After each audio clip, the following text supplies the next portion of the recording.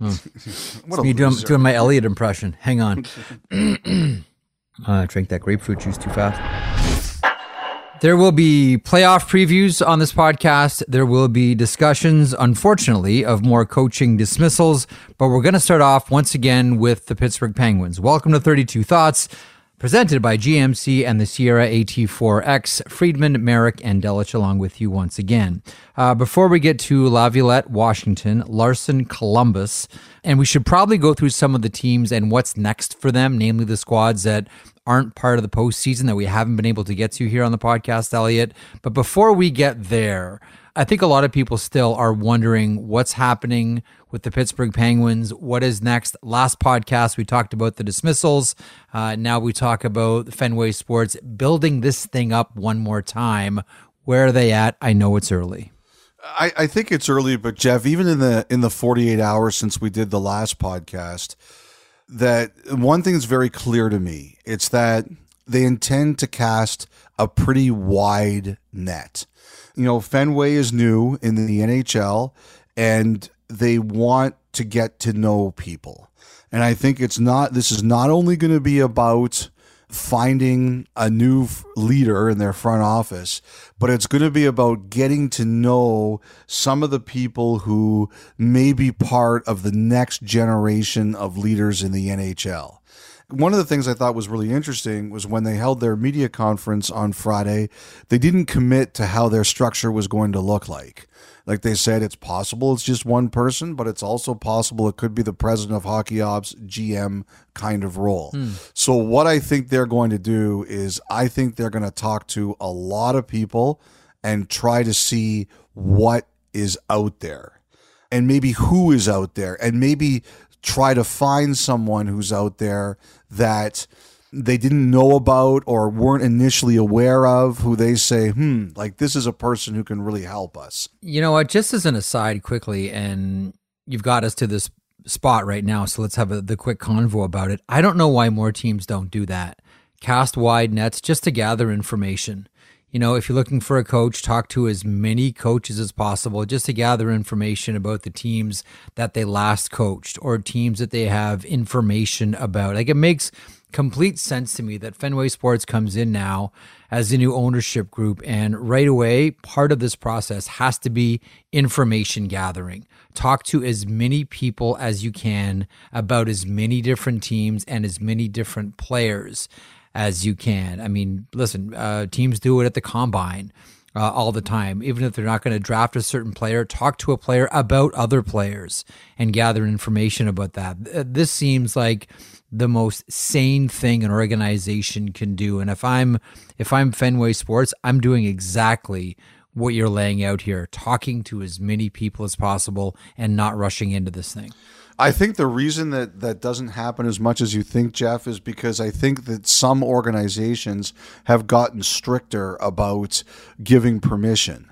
And the reason is not that they don't want their employees to advance, but there was one situation I know of recently where a team was asked, can we interview someone for this vacant GM position?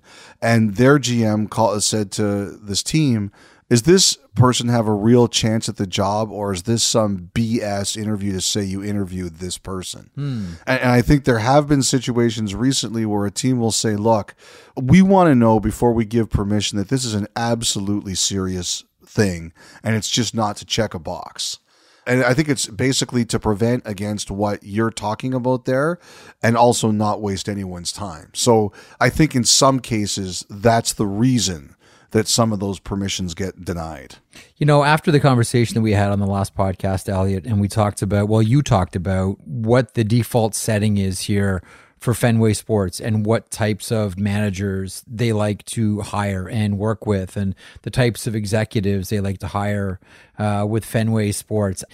There were a few names because, you know, we talked about the Kyle Dubas rumors and does he fit the MO of how they do business? And yeah, of course he does. When you look at how they conduct themselves, there were a couple of names that got shot back to me really quickly. One was Eric Tulsky with Carolina. The other was John Chayka, who's very much out there as well. Again, I think we're all throwing darts at a very early part of the process here, but whether it's those names or people like that, like who should we be familiar with here with the Pittsburgh Penguins? I think the Dubas thing, as long as he does not have an extension in Toronto, I just think that's going to be everywhere, right? Like someone said to me, like, this is not what Dubas would probably want, is his future being discussed on in such an open way as the Maple Leafs head into the biggest playoff series of his tenure. I said to that person, you might as well just argue that there shouldn't be any weather today. Like there should just be no weather at all.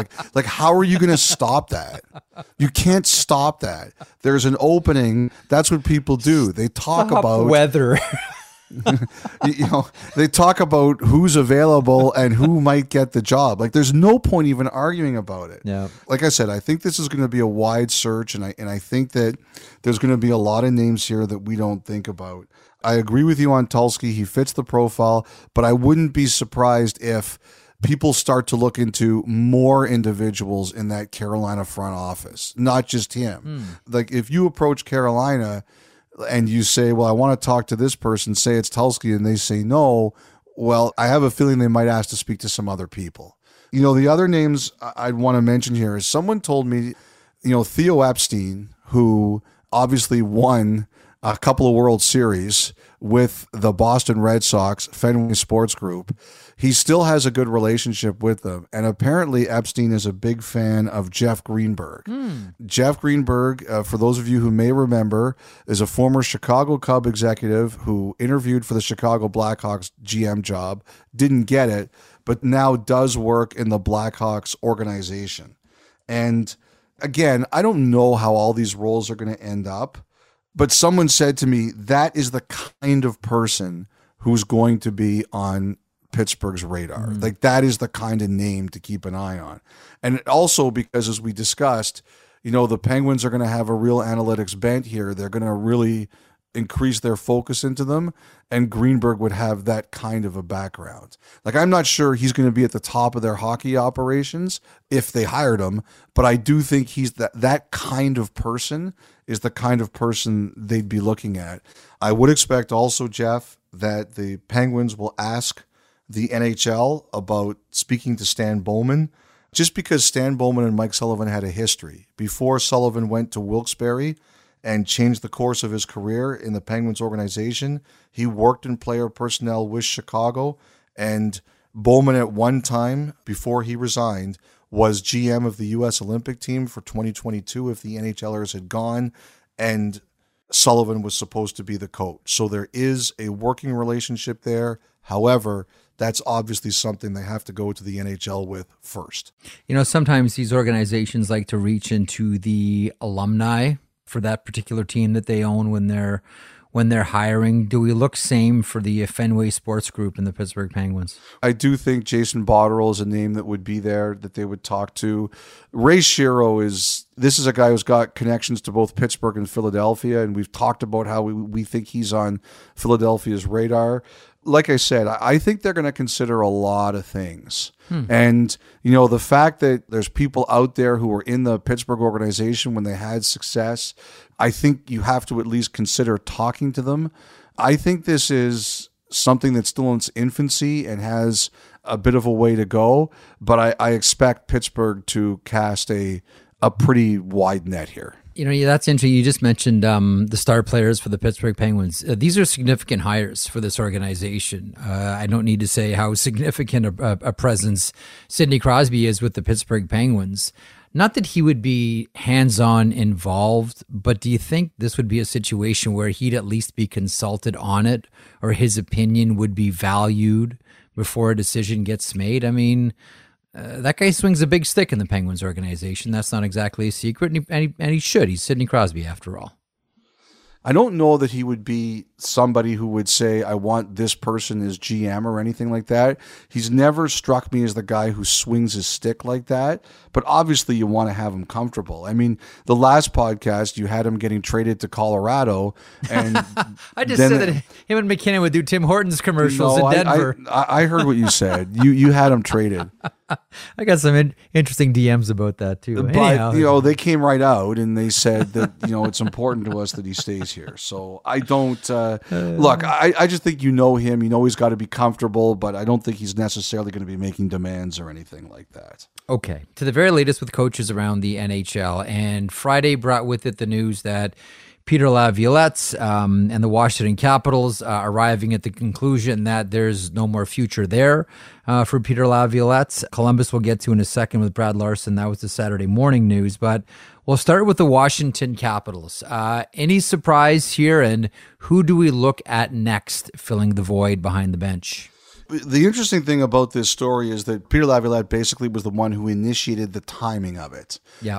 He asked for the meeting, and then he was the one who said, look, I'd like to see what else is out there. There was a rumor going around that Laviolette may retire, but that is not the case. He is not interested in retiring. He wants to see what else is out there. And I was talking to a former player of Laviolette's, and they actually are not surprised that he would in particular want to go this route, because under his time with Laviolette, when he goes into a situation, he gets his jolt right away. Like he says, there's some coaches he's played for that they can last in a certain situation for a long, long, long amount of time. And he says there's some coaches that are really good because they have immediate impact. And then sometimes that immediate impact, it just wanes over time. And he felt that Laviolette is one of those guys. Like, he comes in and he emboldens people right away. Everywhere he's gone, there's been a big jump right away. So Laviolette probably sees that there might be other opportunities out there where he thinks he has a better chance to win quicker than maybe Washington. I threw out the tweet almost immediately last night saying that in my perfect world, as Ovechkin chases Wayne Gretzky for the goals record, it's Bruce Boudreau behind the bench when that happens. I just think it would be a nice little bit of symmetry. But having said that, the first name that someone told me attached to this one in one of those watch this space type conversations was Spencer Carberry, who's now an assistant coach with the Toronto Maple Leafs. But the thing that I'm most curious about here is, what type of coach will they look for? And I guess maybe that might be a conversation after we have a look at what Brian McClellan's going to do with this team. Like, what temperament does the next coach of the Washington Capitals have to have? Can it be a new head coach? Does it need to be a veteran head coach? What are we looking at here, you think? I think a lot of that is going to depend on the kind of team that they have out there. I don't think the Washington Capitals are looking to rebuild. No. Like, there's a lot of Washington connections being mentioned for this right now. Yep. Carberry, obviously, who would coach there. Jeff Halpern, who played there and is now an assistant coach in Tampa. Carberry's a guy, like, you absolutely believe that his time is coming. He was close last year in Boston. He was the runner-up to Montgomery. He got a serious run in San Jose before they hired David Quinn. Carberry's time is coming. The other one too, Andrew Burnett, he has an out once Jersey is done to become a head coach in the offseason. So they're going for someone who they think they can win with. One of the biggest issues I think the Capitals felt this year was some of their young players just didn't have the impact they wanted. And some people blame that on Laviolette. But I will tell you, and I mentioned this last podcast, there are some people who looked at them in the AHL and said, I'm not convinced that's on Laviolette. Like, those kids may not have been ready. I think they're going to want someone, though, who can find a way to get those kids in and give them maybe a little bit more of an opportunity. The other thing about Washington here, Jeff, is that, Nicholas Backstrom, when he spoke after the season, he said he felt... Yeah, I mean, I'm feeling good. I'm feeling normal, so that's good. That's what we wanted, and here I am. So, Brian McClellan, in his media conference, he basically said... I think it's frustrating in that I don't know that it gets, how much better does it get, because I haven't seen any other players do it and recover and get back to the level that they thought they were at before. I mean, I don't know where that ends up with the off-season training, but it's You know, I mean, he's going to have to make a decision on his career where he thinks he's at. Like, based on what Backstrom said, he thinks he can play, right? I think what McLellan seems to be hinting at is, do you think you're going to be able to do the same role? You know, that just says to me that McLellan's going into this offseason like, I mean business here. Like, things are changing, and it's going to be different. The other thing I would just say about the Capitals is I really do think they're going to try to find a path to move Kuznetsov here. I don't know what the success of it will be, but I think it's there. You know what I'm curious about with all the moves that we've seen with the Washington Capitals right now and moves on the horizon as well. How much of this is done? Again, I just mentioned Crosby with Fenway Sports. Let me throw Ovechkin into this situation here with a new head coach and off-season changes. How much do you think Brian McLellan keeps in the back of his mind? How much are these moves going to affect Ovi? Well, first of all, I think ultimately Brian McLellan's going to do what he thinks is going to help his team win, right? McLellan's never been afraid to make bold moves. Like, he's a pretty bold guy. Yep. And I don't think this is about necessarily pleasing Ovechkin. This is about winning games. And, you know, if you look at it, if Kuznetsov gets traded, they could have no Russians around Ovechkin next year. Samsonov's gone, Orlov's gone, and Kuznetsov will see. Like, I'm not sure I ever thought I'd see that. That'll be interesting to see what the reaction is there. Let me ask you about the Columbus Blue Jackets. Brad Larson, relieved of his duties, announced Saturday morning.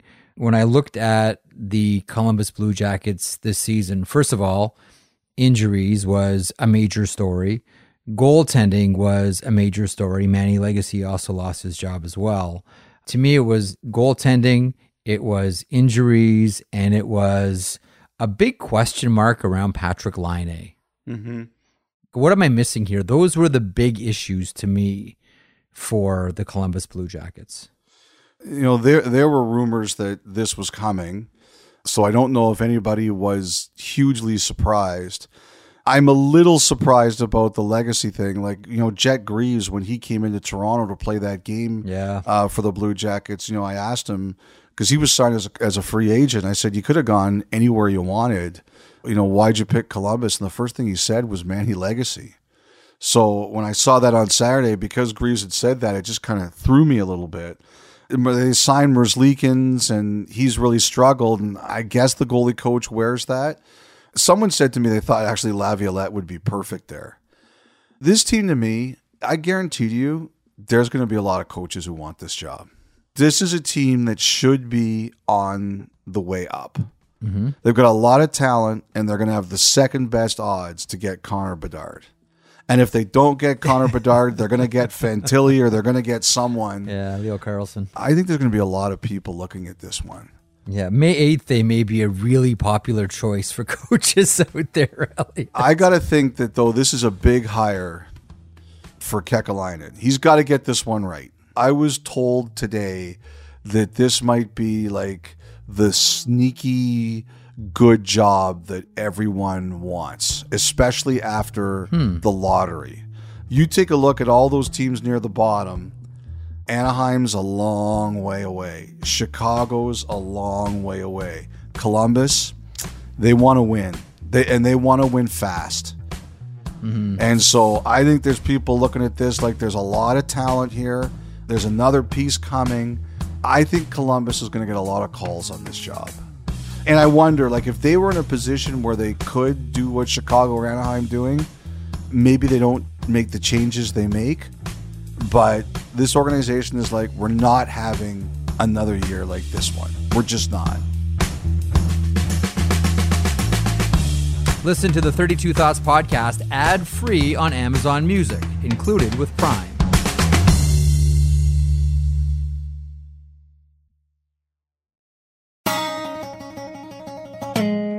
Okay, Okay, Elliot, let's go over some teams before we get to the playoff previews. Teams that we haven't had a chance to talk about that did not qualify for the postseason. We talked about some squads that didn't qualify either on the last podcast. Let's get to some more today, starting with the Anaheim Ducks. The most recent news, the dismissal of Dallas Eakins as their head coach, Pat Verbeek, the general manager there. Your thoughts on the Ducks? If you watch Pat Verbeek's media conference, which happened after we recorded Friday's podcast, he basically said he wanted his own person there. And the other thing he said is he talked about a different voice, but he also mentioned that some of the losses late in the season thought they weren't competing. I expected our team to compete harder. And so we got behind the eight ball in there, and I think, eventually we got better, but it's not we're at a level that, that I want. It's not the standard that I want, and it's certainly not near a standard for winning. After 70 games, you kind of see where you're going. They got the number one pick. They didn't win games at the end that other teams did that cost them the number one pick. Whatever the case is, I think we're going to find out what Pat Verbeek wants in a coach here. And the thing about Verbeek is, win or lose, you had stitches after you played against Pat Verbeek. Oh, yeah. He got a piece of you. He always got a piece of you.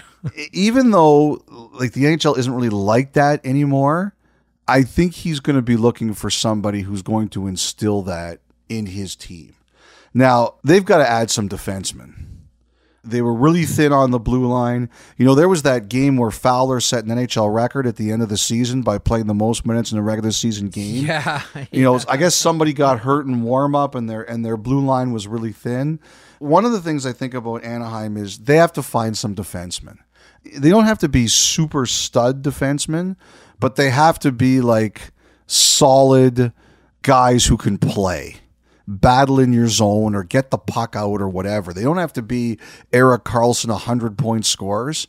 And I think Anaheim has to find some of those guys. They do have some on the horizon, and we think of Olin Zellweger for one, and Pavel Mintyukov is another. Their most recent first-round draft pick going back last year. And listen, it was really unfortunate what happened to Jamie Drysdale this season. You hope for 100% health for him next season to take that next step in his development. But it isn't as if the Anaheim Ducks have been unaware of this. Mm-hmm. They're quite aware, and they've tried to, Drew Hellison, there's another name too, they've tried to stock the shelves, but the problem is they're not there yet. They're still a little ways off. That's the problem. And I get that. I think you're right. They have people eventually coming, but if you want your team to be more competitive, you need to bridge that here and there, right?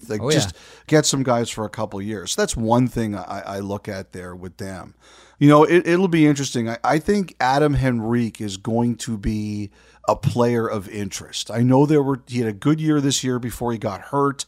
I think that there are teams who are interested in him. One of the things that I think Verbeek had to consider was, did he want to trade him now? Does he trade him this summer? Does he trade him at the deadline? When does he think he can maximize it? Again, if you want to have a competitive team and you want McTavish and Zegras and whoever else you eventually get there to learn under real pros, you need players like Henrique there. I've talked about what they might be doing at the AHL level with Matt McIlvaine, and we'll see. Mm-hmm. But someone said to me, one of the guys that they're kind of wondering if they might call about this job, a coaching job, is Greg Cronin. And Greg Cronin interviewed in Boston. He's the head coach of Colorado's AHL team. I actually wrote about him in one of my a recent blog, and someone called me and told me they wouldn't be surprised if he could be on the Ducks' radar for this because he's a good teacher. And the other thing I think they have to figure out is John Gibson. I think everybody here recognizes that John Gibson would like to play for a winning team. He's not getting any younger.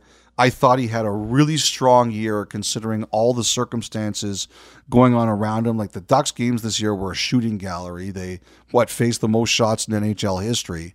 I think Gibson and them would love to find a situation where he could go somewhere and win. And we'll see where that all tracks out. 4 more seasons at $6.4 million for the aforementioned John Gibson. I didn't say it was easy. This one's going to be a tough one, but nonetheless. Real quick, Trevor Zegras is up. Don't look now, but what do you do with the next Trevor Zegras contract? Now, he's a restricted free agent, but he's coming off his entry level. He's one of those players identified as, well, first of all, wonderful bit of marketing. I know he's a polarizing player. I get it. I understand it, but there's no denying the talent. You're Pat Verbeek. This is one of your next big challenges. Where's the decimal point for Trevor Zegras? Also, Troy Terry's up too. He sure is. Terry's got arbitration, so that's going to be a big number with his counting stats. I mean, you know my rule, Jeff. Lock him up young. Lock him up. If you think someone's a cornerstone player, you lock them up for as long as you can because the price is never going down. One of the things that was interesting about when Verbeek took over as GM of the Ducks, there was a philosophy like we're just not doing long-term deals. Last year when they were talking with Raquel and they were talking with Lindholm, they made it very clear, like, these are not going to be long-term situations. Well, to me, this is different. The major reason being that Zegras is a lot younger. He's only 22. Okay, from the Anaheim Ducks to the Jonathan Toews-less Chicago Blackhawks. This will be a busy summer for Kyle Davidson. A lot of decisions to make. They have 2 first-round picks, 4 in the second, although there's some conditions attached to that Rangers pick. Your thoughts on what Kyle Davidson has in front of him as he heads into the next era of Blackhawks, namely one without Toews and one without Kane? Another team that will be buying all rabbits' feet on the planet before May 8th to try to win the lottery.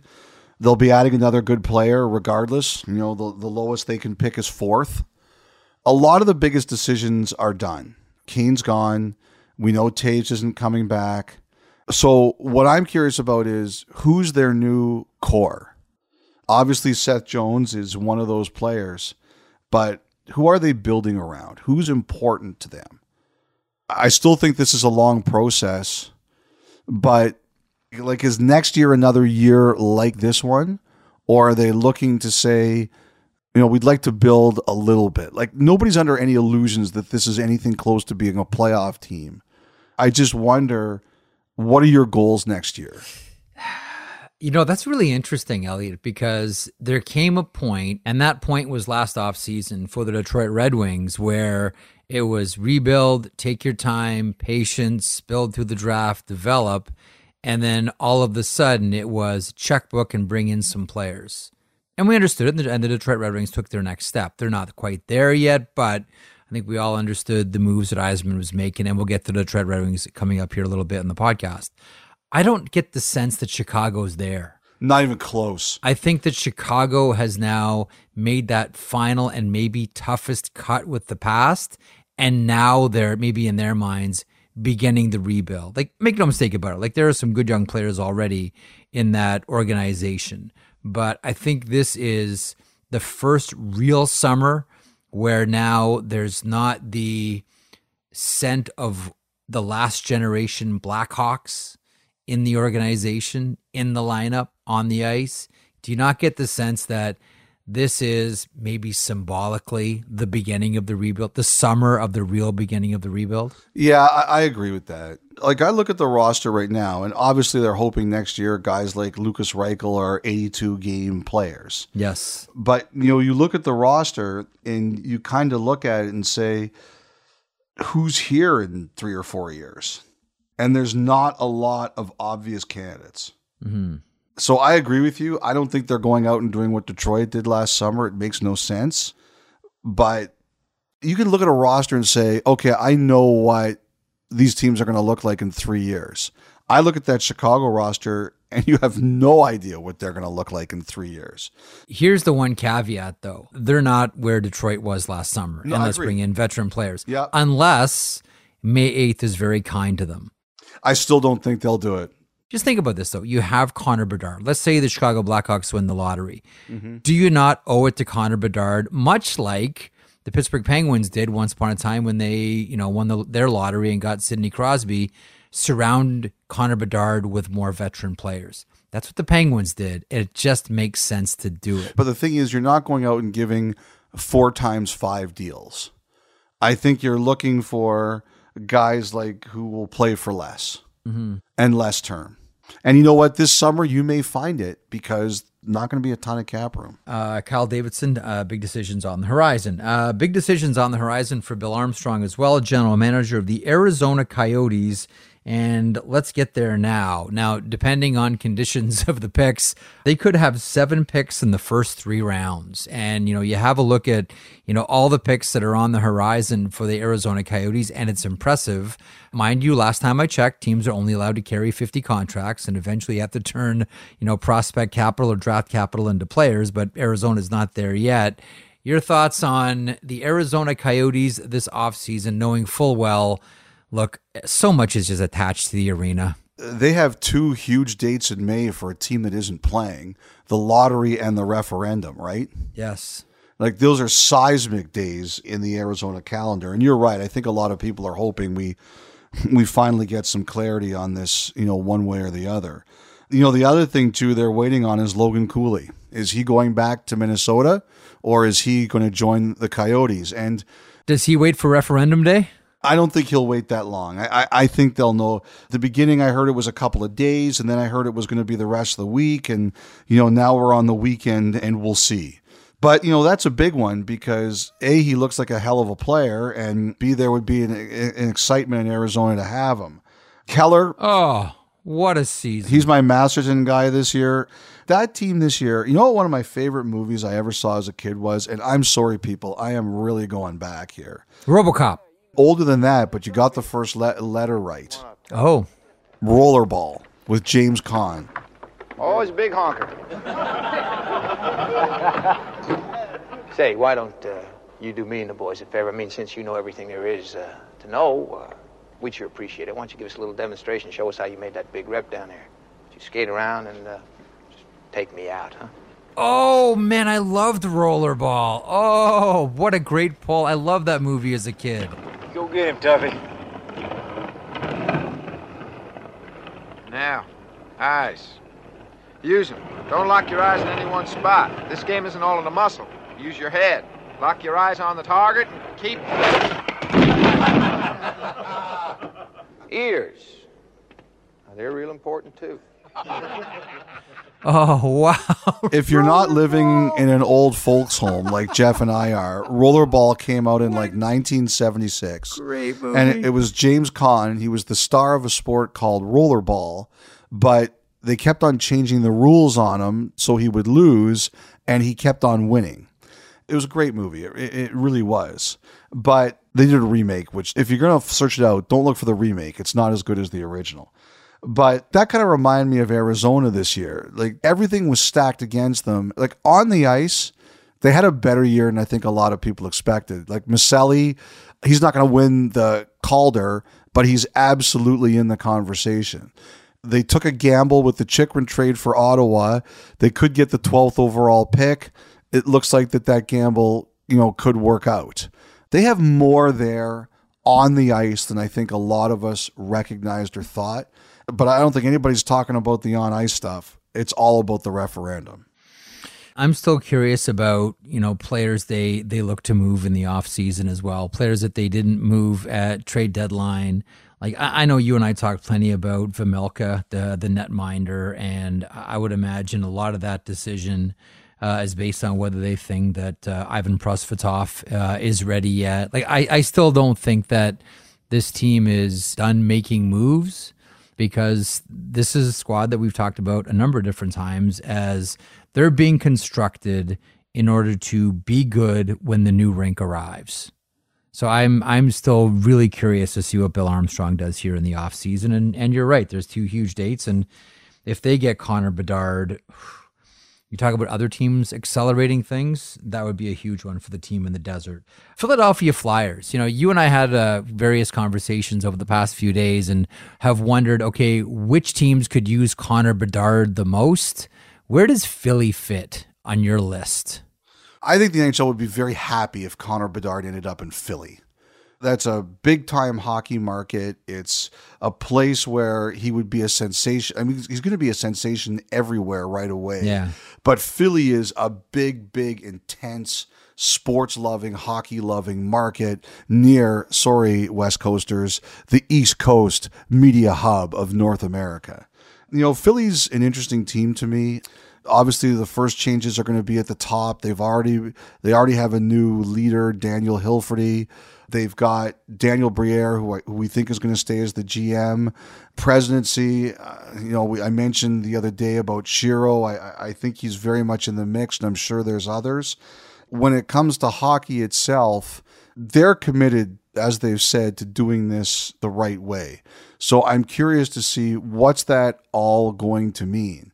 Like some of the veterans, they kind of talked about on cleanout day, like, well, maybe it won't take us that long. Well, that's not the message the team is trying to send.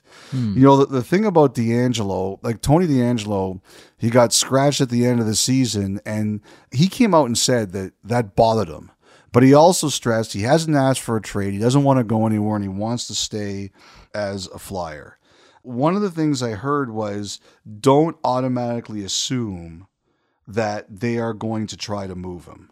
Somebody mentioned to me that there's something they're trying to do here with DeAngelo in terms of they want him to compose himself a little differently, was what I was told it was. Mm-hmm. But at the same time, I was told he's not getting traded or anything like that. Like they're not putting him out there.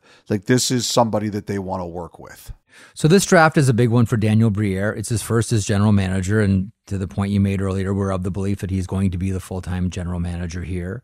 And there's other decisions on the horizon for him, and we've gone over those a number of different times here on the podcast. But here's what I wonder. So next year's Flyers, Elliot, more similar or more different than this season? If you change Provorov and one other reasonably big piece from your team, I think you're a different team. Montreal Canadiens. We've talked about this. I love the Montreal story because, listen, we all know about the veteran steadying hand of Jeff Gorton, and his fingerprints are still on the Boston Bruins and the New York Rangers, two teams that he helped establish and in one case reconstruct as well. So he's the steadying veteran hand on top of this pyramid, but underneath, I really like what's going on. And it's not two experienced people that are conducting the affairs here. Kent Hughes was a very successful agent for a long time. He's a rookie general manager. And Martin St. Louis as well had never coached at any pro level before Montreal Canadiens came calling. I love this story. Now, Montreal fans are some of the most passionate, as we've seen. They've been provided a clear path here of what this team is trying to do.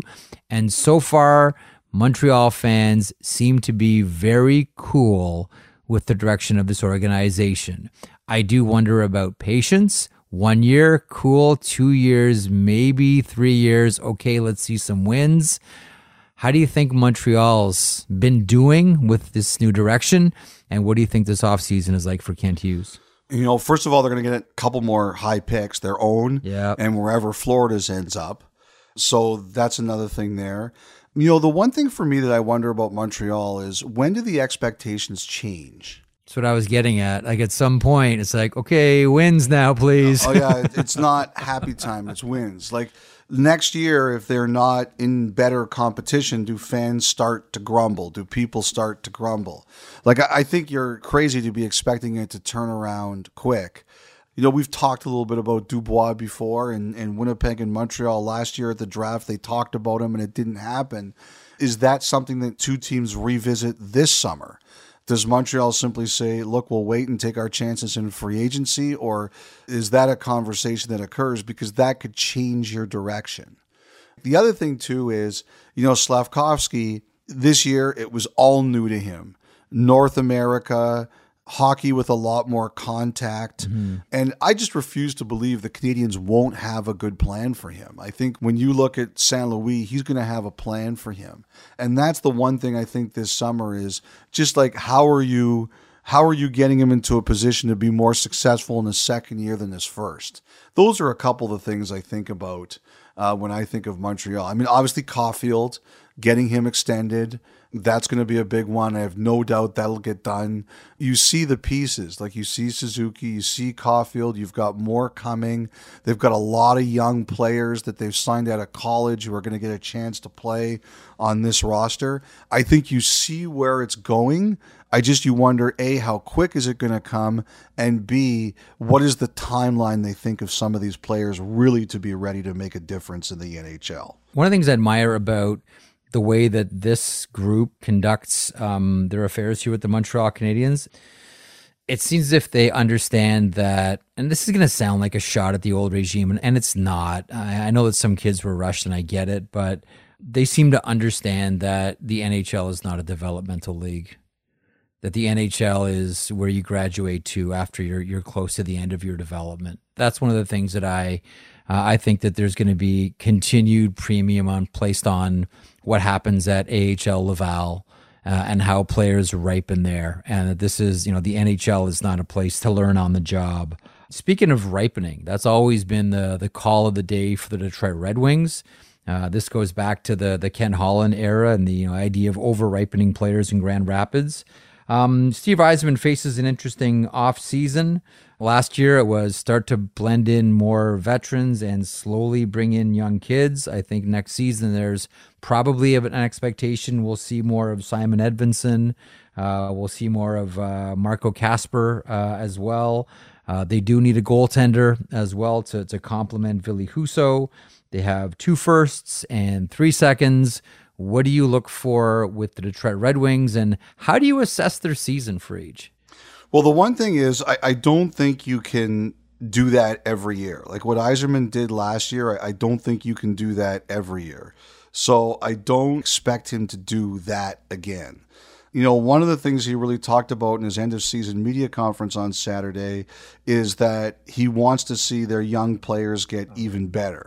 I've been pleased with some of the development of our draft prospects, and others are taking longer or haven't quite turned out at this point to what we had hoped. But that's okay. I fully believe in where we sit here today. I guess from 4 years ago, I'm not disappointed at where we're at. I guess I'm okay with it, but I intend to stick with the process, the plan. Nothing's going to dramatically change. We'll continue to look for opportunities, as I say repeatedly.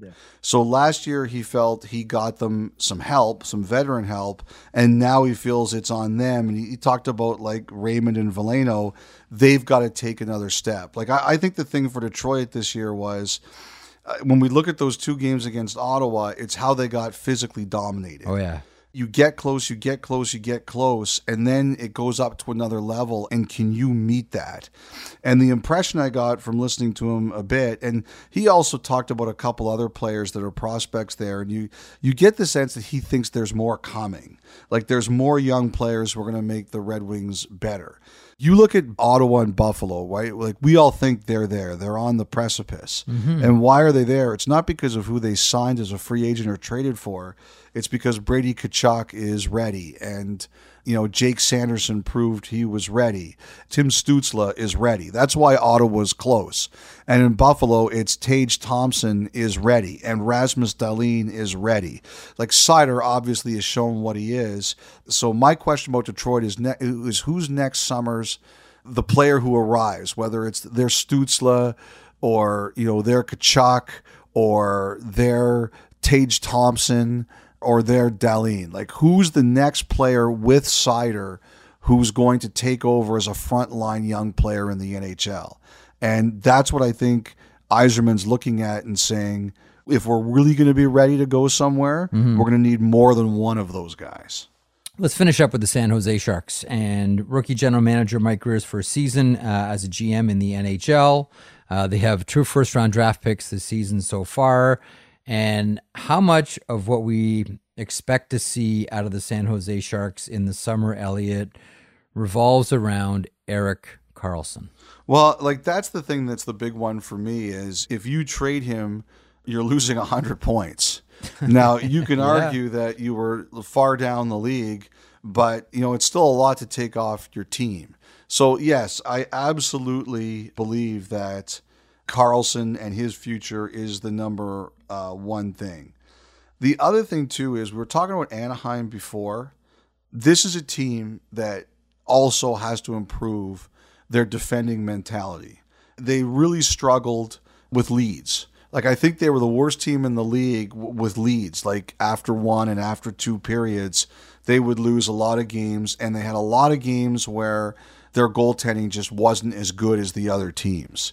So I think obviously while Karlsson gets a lot of the noise and the oxygen, and deservedly so because of the year he had, my biggest question is, how are they going to learn to defend better? Mm-hmm. How are they going to learn to keep the puck out of their net better? And they can't take the next step until I think they solve those problems. All right, Elliot, we'll finish up with the St. Louis Blues and their most recent news, dismissal of a couple of assistant coaches, Craig McTavish and Mike Van Ryn. Some pretty pointed comments by players like Justin Falk, veteran defenseman, at closeout day on Saturday, talking about it's not just on the ice, it's off the ice, etc. What happened this year with St. Louis, and what do you expect next season out of Doug Armstrong's team? Even though I don't think they're going to be a big player in free agency, I wonder if that's a clue on Ryan O'Reilly. Doesn't mean he's not going to be a big player on something. He also said, they have multiple first-round picks. With the one that's high, he says he expects to make that pick and then they'll see, which makes a lot of sense. I still think he's going to do some remodeling here, or at least try to. Like, this is someone who made it very clear, if you were interested in the defenseman, then you should call him just before the trade deadline. And they obviously didn't like the way they played defensively. Mm-hmm. That's not a thing that you come back with the same personnel and you say, okay, problem solved. That's, you've got to make some changes. So I would expect that he's going to look for changes on the blue line. St. Louis, to me, they weren't as mean a team to play against last year. I can't imagine that's what they want. They've got high skill, and that's what you need. Bringing Blais back, I thought that was really back to the identity that they kind of want, and he seemed rejuvenated there. I wonder if they're going to look for a couple more guys like that. I don't think that would surprise anyone. I know people always say, you always talk about this with St. Louis, but it's true. That's the origin story of the St. Louis Blues. It has been consistent. They like and always have nasty teams. That's just baked into the pie for the St. Louis Blues. One more team I just want to mention is Calgary. I know we've talked about them a lot, but Jeff, their players came out and spoke. Yes. Tyler Toffoli made it very clear he's very happy to stay. Zadorov, obviously, after a year where he had 14 goals, you completely understand why he wants to stay and would be happy to stay long term. But then you had Backlund, and you had Lindholm, and you had Uyghur asking Calgary politicians to give us a new building already. Well, I think we need a new rink, maybe. That'll help. I think the Saddle Dome's obviously got some character, but maybe a couple updates will make it a little bit better. But I think for the guys and the teammates, we have fun together for sure. I had lots of great times with the boys this year. Now what I want to see is, now that the players have spoken, and a couple of them were very blunt in their own way, I want to see how much that moved the needle at all. Now we're at kind of the true fulcrum of the decision. And that is, the players have spoken publicly and privately. What do they think now those comments meant to us behind closed doors for the future of the organization?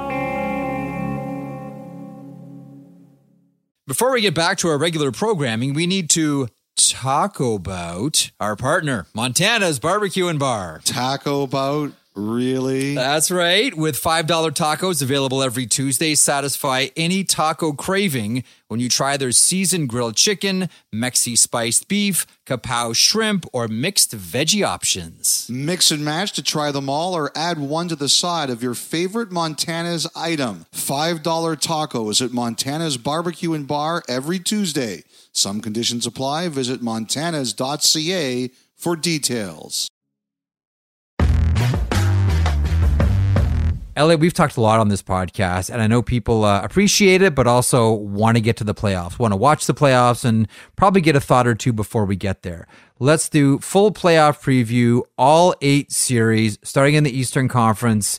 the juggernaut Boston Bruins. Can they be beaten? They face off against the Florida Panthers, and I think we're all itching to see not just the Florida Panthers against the Boston Bruins, but a certain Matthew Tkachuk, sir, against the Boston Bruins. Well, I want to see that. I want to see who wins the drive crazyometer between Tkachuk and Marchand. That's the entertainment that we all want here. I don't believe in upsets in the playoffs anymore. I think the margins between these two teams are too thin. It's too close. But I think the closest thing that we would see to an upset is Boston losing simply because of the season that they had. Mm-hmm. I think people would just be shocked to see it end so quickly. I think this is all about Alex Lyon. And I think Lyon has proven with the stretch that he's had this year, first of all, he earns it. And secondly, you can't assume it's all going to be over once the playoffs begin. You know, he is the guy. He went from 24 NHL appearances before this year to saving Florida's season. You can talk about how good Tkachuk was or how good some of their other players were, Montour having a ridiculous season, but they're not here if it isn't for this guy. And as long as Lyon continues like some level of that play, that they're in the series. If he can't, they're not going to win this series. It's that simple. All right, the next series, the Toronto Maple Leafs and the Tampa Bay Lightning. Toronto goes in as the favorite here, but as we've said before, it is the fool that bets against the Tampa Bay Lightning. I think we're all waiting for that moment where all the games, all the injuries, all the attrition, and you throw, Ryan McDonough and Andre Palat on this year's, attrition fire for the Tampa Bay Lightning. And we're all waiting for that moment where it all catches up with Tampa. Maple Leafs hope that it's this season. What do you look for in this series? Look, you know how I feel about the Lightning. Only an idiot bets against the Lightning. That said, Toronto should have beaten them last year. They didn't because the Lightning are the Lightning. They found a way to win. And I think Toronto should beat them this year. Like if you're Toronto, the guy who terrifies you the most is Vasilevsky. Of course. And you know that Tampa will not go down without a fight. A fight in terms of skill versus skill and a fight between how mean they are. But I think Toronto is deeper. To me, the biggest change in the Lightning this year is they're not as deep as they were. I think Toronto is a deeper team. Like if you watched that game last week in Tampa, they are prepared to take the game to them physically. I think at times Toronto has just been said, as you like to say, our revenge is our power play. If you look at Toronto's power play in the Matthews era in the playoffs, in every year except one, and I think that year was 2018, their power play has been worse in the playoffs than it was in the regular season. And some of those times, including last year, significantly worse. I think the power play for Toronto is a big one, but also I think the difference with this team is they are prepared to play you rough. And I think against Tampa, you can't always just say, oh, we'll get our revenge on the power play. No, you have to play them rough back. And this Toronto team, I think, is built that way. Like I said, I think Toronto should beat Tampa this year, but I thought that last year, and the Lightning are like Freddy Krueger. When you think they're dead, there's 17 more sequels. Underestimate the Lightning like a fool, but Toronto should beat them. So here's the thing. Heading into this season, the storyline was, and when you consider that Kyle Dubas was without contract extension going into this season, if they can't get out of the first round this year, massive changes are coming with the Maple Leafs organization. Do we still believe that? Yes, I do. Now, I believe that Kyle Dubas wants to be in Toronto. I do. For all the rumors about Pittsburgh or anywhere else you might think he could end up, I believe his first choice is to be the GM of the Maple Leafs. Look, Jeff, you and I, we work for a telecom, okay?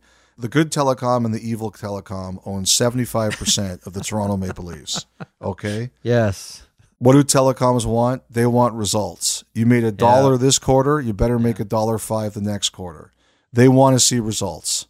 But I think at the end of the day, he wants to be the GM of the Maple Leafs, but it's contingent on you got to win a series. What will the result be between the Carolina Hurricanes and the New York Islanders? That is the next series up for grabs here. There's a couple of really significant injuries here that we've talked about plenty for the Carolina Hurricanes, whether it's Max Pacioretty or Andrei Svechnikov. That's a lot of firepower to take out of a lineup, but still, Carolina can do a lot of damage to a team. And the Islanders, I mean, it went right to the bitter end for them. Matthew Barzal, that's the wild card in this one, and his health. How do you look at this series? I think this is going to be a really tight series. If I was to look at a series and say that's going 7 games, I would probably say this one. I think it's going to be a real grinded out series. These two teams like to play hard. I think these two teams like to punish you. They like to cycle and bruise you while attacking you. I think that if there's one place the Islanders should have a real advantage, it's in goal. To me, this series is almost too close to call. It's just, does Carolina have the offense? I think I'm asking the same question that everybody else is asking. To me, the most important non-goalie player in this series is Brent Burns. I think Brent Burns, who's been a godsend for them, needs to have a big series for Carolina. The New Jersey Devils and the New York Rangers, man, I'm looking forward to this one. Cue the nastiness, cue the fan invasions in both arenas. How do you see the Devils and the Rangers? I think it's going to be incredible. The Rangers have the big advantage in goaltending, but I wonder, are the Rangers going to be able to handle the Devils' speed? And 2, how does playoff Trouba affect this series? Last year, Trouba was obviously a huge factor in the Pittsburgh Rangers series, so much so that after the season, the Rangers made him their captain. So playoff Trouba activated. How does he affect this series? Mm-hmm. And B, the Devils, I think their speed is going to be a big problem for the Rangers. Especially down the middle with Nico Hischier and Jack Hughes. That one should be a lot of fun. Western Conference, Colorado Avalanche facing off against the Seattle Kraken. How do we see Seattle? Are we just happy to be there? Look at us, we've made the playoffs. Or is this like, we're going to try to get as far as the Vegas Golden Knights did when they first made the playoffs? No, I think they're in it to win it. I think what's interesting is, I'm here in Winnipeg. We're taping some interviews, and one of the Winnipeg players said to me that those Colorado guys, they played hard on Friday night. He's like, nobody wanted to play Minnesota. Now, that's not a shot at Seattle. I think it's just the way that Minnesota plays, right? Mm-hmm. Winnipeg just came out of a really tough game against them where there were suspensions and people getting hurt. And he said it was noticeable to him that Colorado, especially now that they've lost Landeskog, they have no margin for error injury-wise, none. And they have some guys banged up going into the playoffs. Again, goaltending, I could say this about a bunch of teams. Who grabs the Kraken net? Makar is unbelievable. McKinnon's on a mission. Him and Friday night in that game, he looked unstoppable. Fambro 3-on-2 to the Avalanche line. Hands it off for Parsonen. Parsonen, backdoor pass. Gobbled up by Mikko Rantanen. 2-on-1 with Nathan McKinnon. Here we go. McKinnon, right side. He holds. He shoots. He scores! Through the chapeau! It had to be him! It had to be him! The Mac attack for the 3rd time tonight is back, Jack! His 2nd hat trick of the year, the 6th of his career. Nathan McKinnon has put the Avalanche right on his massive shoulders. He goes stick side on Kevin Lankinen. It's a perfectly placed shot. It does not get any better. With 1:42 to go in regulation in Nashville, Colorado has a 4-3 lead over the Predators. So who's going to grab the Seattle net? Seattle's not afraid to play bigger scoring games here. Do you really want to do that in the playoffs against Colorado? So who grabs Seattle's net? That's a big one for me, and I think probably the biggest determining factor in the series. The other thing, too, is Colorado, they're defending champions. They're defending champs for a reason. No Landeskog may cost them the cup, but still a really formidable team.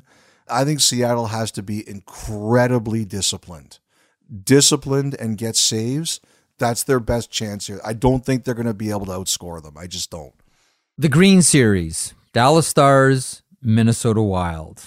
whoever comes out of this is going to come out of this with stitches. Like I said, on the eyes of the Jets, the Avalanche wanted no part of Minnesota because win or lose, it's going to be tough. Eriksson Ek, even though he skated on Saturday, that's a huge question mark for the Wild. You know, the thing is, too, for Dallas is a lot of guys who have a lot more playoff experience, but some key kids who don't. Wyatt Johnston, your man crush. Like, how does he do in his first playoffs? Like, they're going to need that scoring. You know, Dallas, they know where they're going to get scoring from, but they're going to need more of it. Like, are those players, I think they're ready, but are they going to be ready for this? It's a delicious series, like Suter against the Wild, Klingberg against the Stars, a lot of motivation on both sides. What's Minnesota's goalie situation? You know, they practiced on Saturday with Klingberg on the left side and Brock Faber on the right. Are they going with that? It's wild. Like, Faber in his very short time has been really interesting. Like, you can see the talent there. But are they really going to do that, like Klingberg on the left side, which he hasn't done a lot? That's a fascinating try for me. I think this is going to be the meanest first-round series. I think Dallas is a little bit better, but not by much.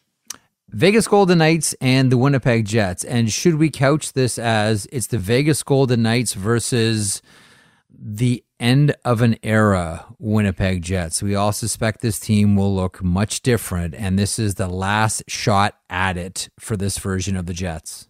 I actually kind of talked to a couple players about that, Jeff. And, one of the things that I think it was Morrissey and Wheeler in particular, and I think Hellebuck did too, they talked about how during the regular season, when they went through their slumps and all of a sudden the playoffs were in doubt, that they talked about that as a group. Like, if we don't sort this out, there's going to be no debate that it will get broken up. And they talked about how much they liked playing with each other, and so they had to find a way because it was the only way that they could ensure on any level that could continue. And I was kind of very interested in that thinking. You know, they know Vegas's goaltender very well. Laurent Brossoit is an ex-Jet. Oh, yeah. He knows them, and they know him. I think that's a really, really fascinating subplot. Vegas defends very, very well. Ehlers is healthy. Stone's coming back. You know, the whiteout in Winnipeg. Somebody was saying to me the reminder of, you know, when they met in the semifinal in 2018, how the Golden Knights kept the lights off until right as Jets practice was supposed to start. Like, they couldn't even go on the ice early because it was still dark. Vegas loves their old school mind games. To me, it's that Vegas defense. They play very, very good team defense. Can Winnipeg penetrate that? And the second thing to me really is, like, Winnipeg's guys look like, okay, deep breath, we made it. They seem like a really refreshed bunch. Does that carry over into the series? And finally, it's the Edmonton Oilers facing off against the Los Angeles Kings. We saw it last year, Elliot. It was nasty. I think we expect the same this time around. This one gets going on Monday. Yeah, super mean series. Like, this is why the Kings went out and got Kevin Fiala, right? Oh, yeah. Last year, they couldn't beat the Oilers because they couldn't score. So this, to me, is Fiala time. It is his time to come out, and he has to have a big series because the Oilers can score. Another series where goaltending is really interesting. Skinner, Korpisalo. At the beginning of the year, if you said the Kings and the Oilers were going to play each other in the first round, like, you weren't picking Skinner or Korpisalo as your goalie matchup. Yeah, that's true. And if you were, I hope you won like $130 million playing lotteries this year. I really like Edmonton. I think they're deep. I think they've got people playing in the right roles. I think they've got a lot of good things going for them. You know, one of the things, Jeff, I looked up, they finished second in the year in regulation wins this year. In the 17 cups of the salary cap era, teams in the top 5 of regulation wins have won 10 of those cups. Teams in the top 7 have won 13 of those cups. And the lowest team to win a Stanley Cup was St. Louis in 2019. They were 14th. You know, regulation wins is a stat that works in the playoffs. I like the way Edmonton's going in. You know, last year this series almost turned on Draisaitl's injury, right? But McDavid just put the Oilers on his shoulders and won the series. I think in a series like this one where it's going to be nasty, health is going to be a big deal too. Edmonton has the 2 best players, and that's no insult to anybody in Los Angeles. Edmonton has the 2 best players. If they're going, the Kings are going to have to score. They could not score last year and they lost. They have to score this year or they won't be able to win. Elliot, I'm like you. I'm like Amel. I can't wait. This is the best time of the year. There is nothing like NHL Stanley Cup playoff hockey. All right, on that, Elliot, taking us out is an Australian singer-songwriter with a bag full of tricks. Fingers Mitchell Cullen has played multiple international festivals from Hungary to India, showcasing his 8 full-length records. During his live show, Cullen has played up to 4 instruments at any one time while on the mic. From his latest record, Fly Away, here's Fingers Mitchell Cullen with Everybody Movin' on 32 Thoughts, the podcast. Enjoy the playoffs. Everybody's dancing now, let me see you moving. Put you in a trance and never stop grooving. Put you till you're satisfied, acoustic fingers synthesize. Open up and realize, oh, it's time to come alive. Everybody's dancing now, let me see you moving. Put you in a trance and never stop grooving. Put you till you're satisfied, acoustic fingers synthesize. Open up and realize, now it's time to come alive. Everybody's moving.